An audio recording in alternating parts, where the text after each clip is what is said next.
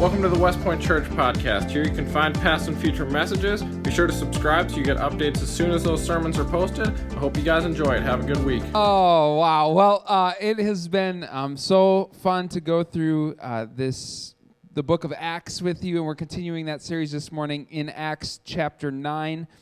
Next week, just to give you a heads up, Pastor Michael is going to be continuing our series, so you want to be sure you're here for that.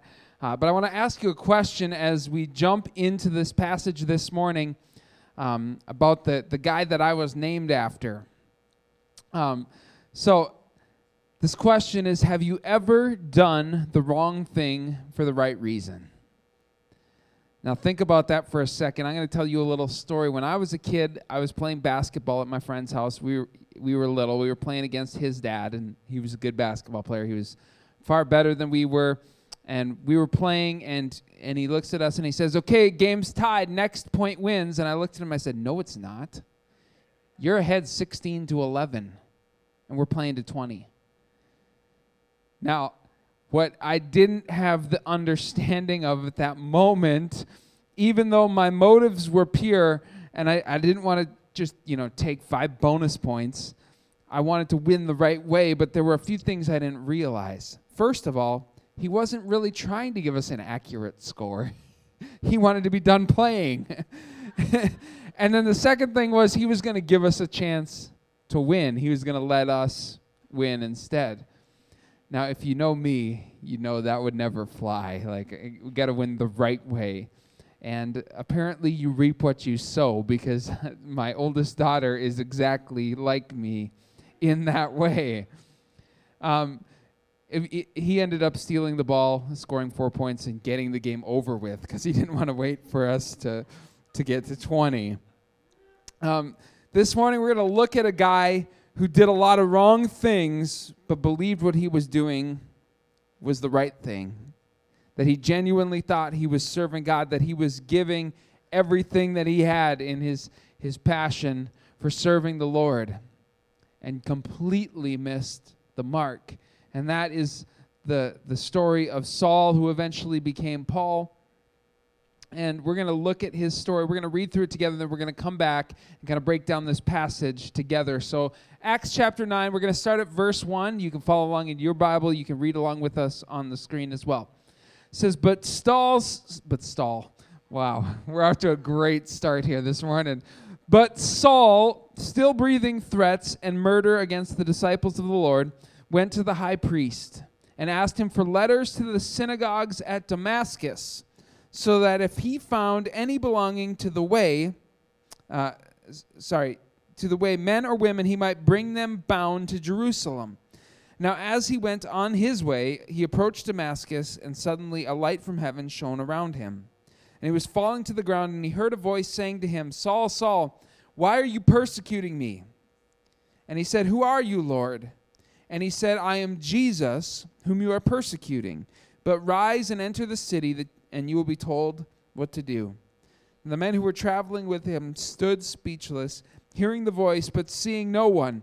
And Saul arose from the ground, and although his eyes were opened, he saw nothing. And so they led him by the hand and brought him into Damascus. And for 3 days he was without sight, and he neither ate nor drank. Now there was a disciple at Damascus named Ananias. And the Lord said to him in a vision, Ananias. And he said, Here I am, Lord. And the Lord said to him, Rise and go to the street called Straight. That's confusing right there. And at the house of Judas, look for a man of Tarsus named Saul. For behold, he is praying. And he has seen a vision of a man named Ananias come in and lay his hands on him so that he may regain his sight. And in case you were wondering, Ananias, that's you. But Ananias answered, Lord, I have heard from many about this man, how much evil he has done to your saints in Jerusalem. And here he has authority from the chief priests to bind all who call on your name. But the Lord said to him, Go, for he is a chosen instrument of mine to carry my name before the Gentiles and the kings and the children of Israel. For I will show him how much he must suffer for the sake of my name. So Ananias departed and entered the house, and laying hands on him, he said, Brother Saul, the Lord Jesus, who appeared to you by the road by which you came has sent me so that you may regain your sight and be filled with the Holy Spirit. And immediately something like scales fell from his eyes, and he regained his sight. Then he rose and was baptized, and taking food, he was strengthened. All right, so let's go back over this passage and break it down a little bit. First of all, remember last week we talked about how the people of Israel were being scattered to all different parts of the world, how Jesus' commission was to go from Jerusalem to Judea and to Samaria and to the ends of the earth. Well, last week we learned that the church was being spread to Judea and Samaria because of the persecution in Jerusalem. And the same thing was happening as people were being pushed further into Samaria, or into Damascus. Now, Damascus is part of Syria. So it's about a 200-mile journey from Jerusalem. And people are fleeing for their lives because of this Saul guy. They're leaving because of him and heading to places as far away as Damascus. Now, Saul could have looked at that and said, hey, I'm doing a pretty good job here. I've uprooted all these Christians. I've chased them out of Jerusalem. The threat has been eliminated. We're going to move on. But no, he was so zealous in what he felt that he was supposed to do. He was so hungry to do what he believed was the right thing to do that he was chasing these Christians 200 miles out of Jerusalem to go and arrest them in Damascus, bring them back to Jerusalem, and try them before a court. Now that is determination. That is, I mean, you want to talk about somebody who's motivated. Saul is a motivated guy. But God intervenes in his life in an incredible way. It says that as he was on the way to Damascus, in fact, it says that as he was nearing the city, so he'd almost finished this journey that had taken days. He's getting close to the city, and suddenly a light from heaven blinds him, but none of Saul's crew that was hanging around him could see this light.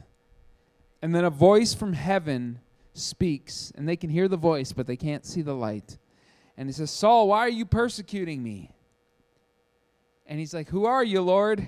Like, I know voices from heaven, like, that's got to be God, but obviously he wasn't understanding it in that moment. And he says, I'm Jesus, who you're persecuting. Now, that must have been a shocking moment for Saul. We don't know exactly what was going on inside his head. He doesn't get into that description thoroughly, but we know that something inside him broke at that moment. This supernatural occurrence, this voice from heaven, did something to Saul.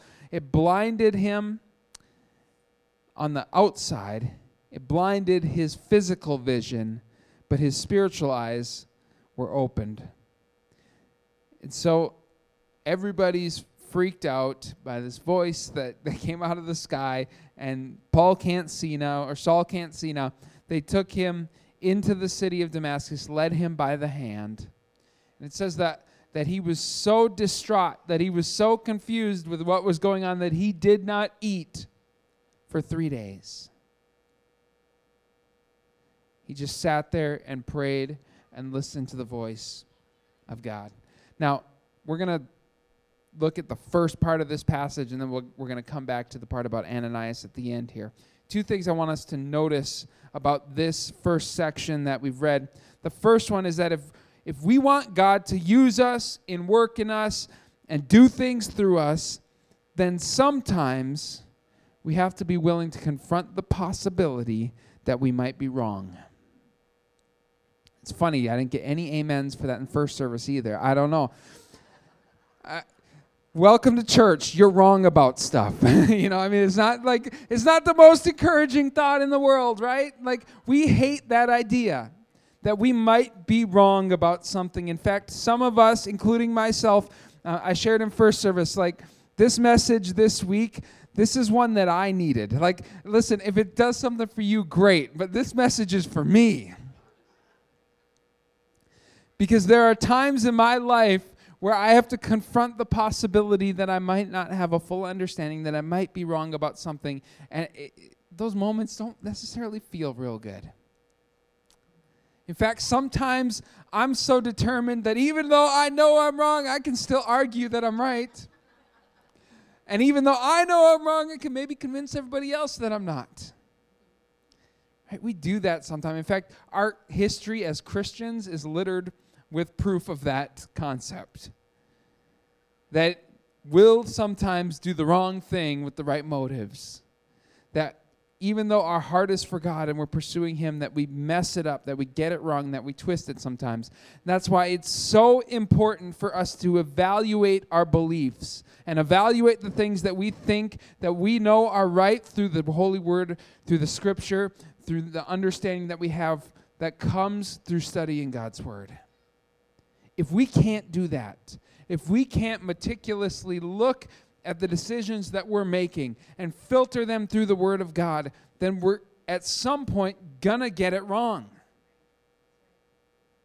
And it's a process that we need to be doing continually.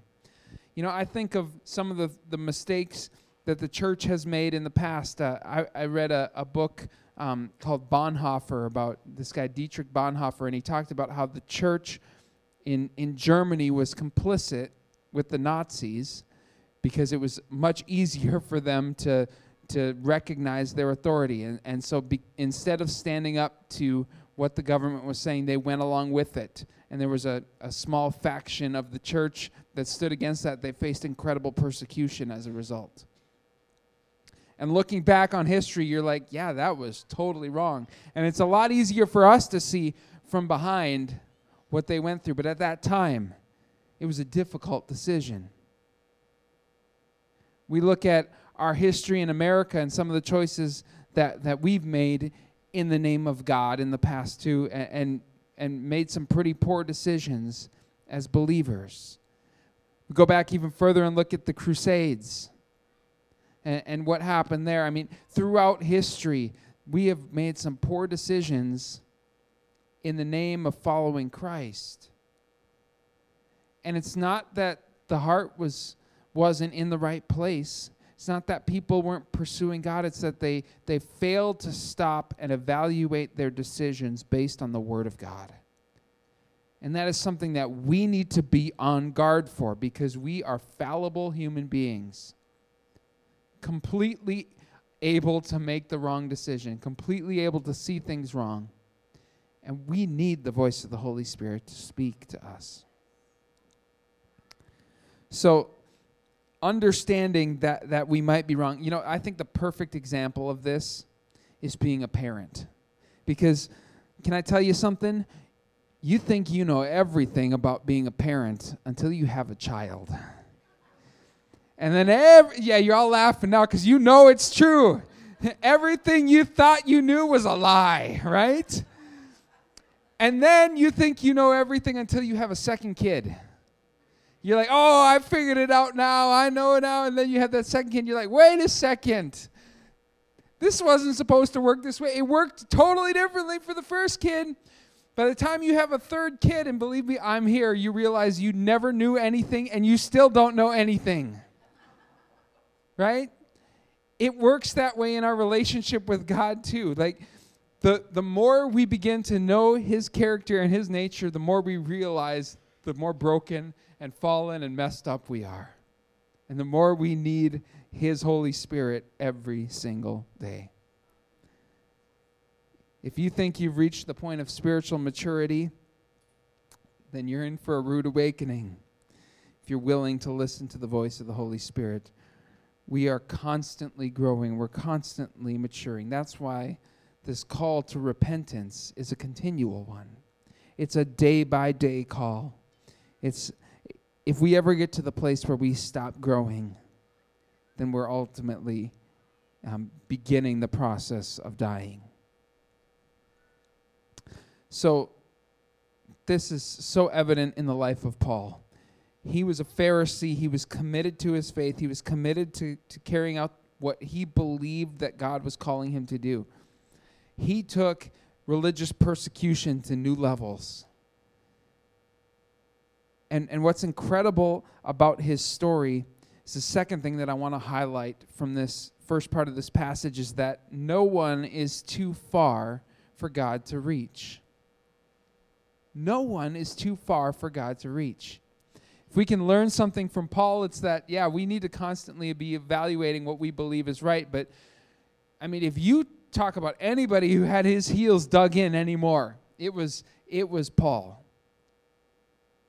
He was firmly committed to the path that he was on, and it took a major interruption in his life. It took a blinding light from heaven, a miraculous loss of vision, a voice from heaven to intervene in his life because he was headed down a certain path. But here's what I find incredible. God could have just said, I'm going to kill him. I'm going to take him out, then the church doesn't have to worry about him anymore, and I can fulfill my plan without him being in the way. But God did not do that. You see, we already talked about doing the wrong thing for the right reasons, and I believe that God saw Paul's heart, and then he realized there's something there that I can use. There's something there that's worth redeeming. And listen, I believe we can take that principle and apply it to the people in our life. There are people that in my life that I've been praying for a very long time, and frankly, I've come to the place now where sometimes it feels like it's absolutely hopeless. Like I'm chasing after something that's never going to happen. There are other people that maybe I've only known them for a short time, but I'm like, okay, God, I just don't see it happening here. I don't see this changing. But can I tell you something? If God can do that for Paul, he can do it for your friend. He can do it for your family member. He can do it for the person that you're praying for just as easily. Our God is in the miracle-working business. And he takes brokenness and restores it to something new. You know, when Paul said in Romans that God works all things for the good of those who love and are called according to his purpose, he takes things that were broken and ugly and bad and turns them into good. He wasn't just saying that. That was his testimony. It's like, you want evidence of that? Look at my life. Look at what God has taken me from. Brokenness, destruction, headed on a path murdering people in the name of God. And he took me and redeemed that passion that I had that was being used by the enemy, that was being used for destruction, and he turned it around for something good. That is encouraging. That is something to hope in. That is life-giving.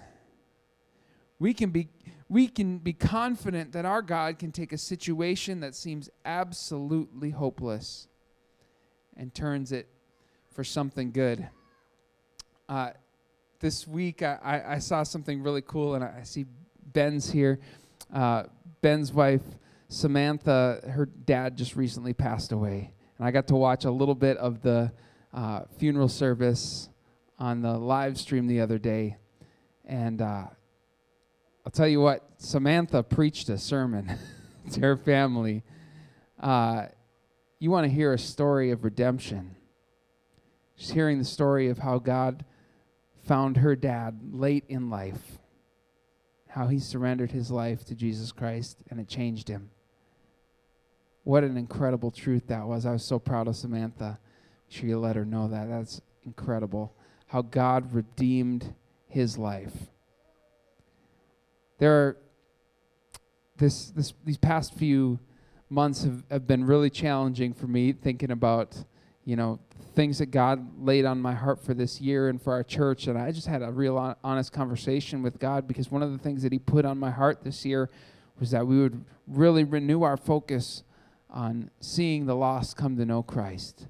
That would be something that would be a theme for this year. And I'm like, okay, God, how are we supposed to do that? We can't even meet together right now.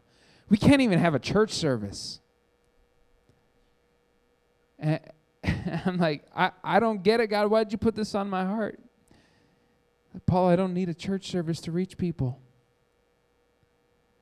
And so it began with this question: who has God put in my life that I can share the gospel with. Last week I shared with you that I was hanging out with a friend this week that I ref soccer with, and I couldn't share this at first service because he sometimes watches our live stream. So, but I had the opportunity to hang out with him this week and spend some time with him, and we got into an incredible conversation. I got to hear his story, how he was raised, and at one point he's like, I'm not a religious person at all. And I said, I'm not a religious person at all either. I hate religion.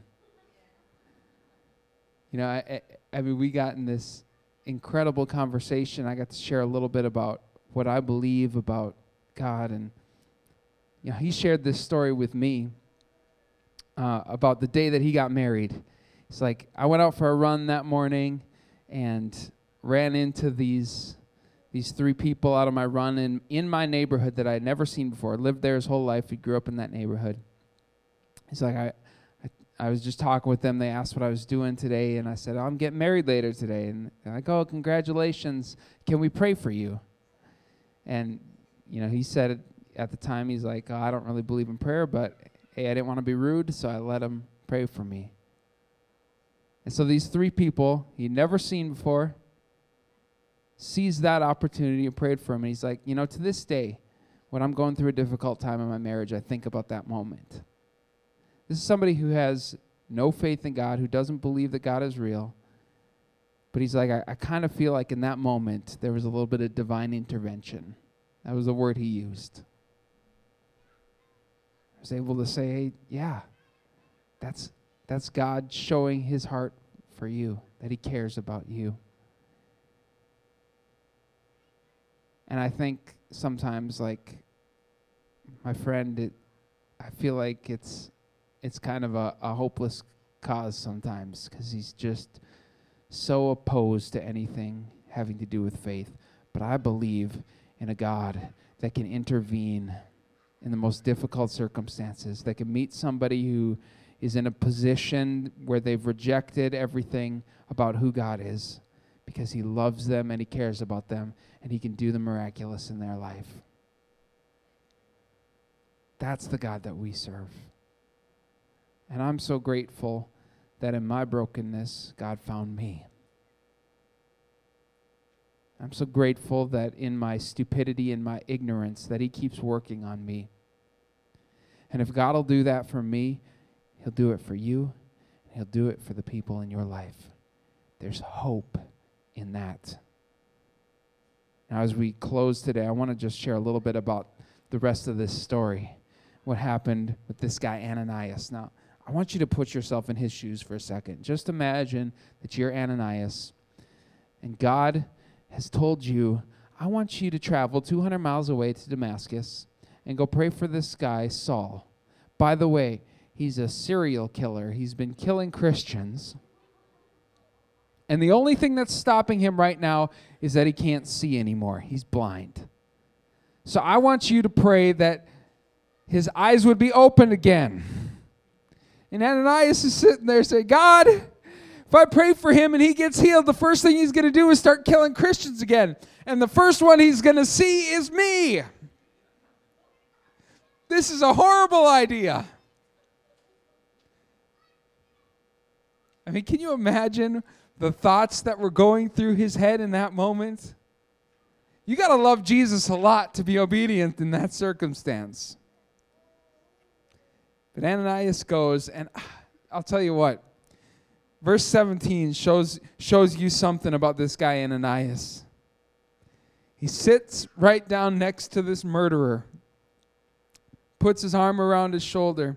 Verse 17, Ananias departed and entered the house, and laying his hands on him, he said, Brother Saul. Hello, this guy has been killing your friends. I would say there's probably a pretty good chance that this guy Ananias knew Stephen pretty well, who we read about in just a couple chapters ago that Saul orchestrated his execution. And without knowing him, without hearing his story at all, walks up to this man, lays his hand on him, and calls him brother. Only the love of God can do that. That's the only thing that can motivate somebody to respond that way. When we see people with the value that Jesus sees them, it changes everything about the way that we respond to them. It changes everything about the way that we treat people. It changes everything about the way that we see people. We don't see them as our enemy anymore. It's miraculous that he could walk into that situation and say, brother. That's incredible.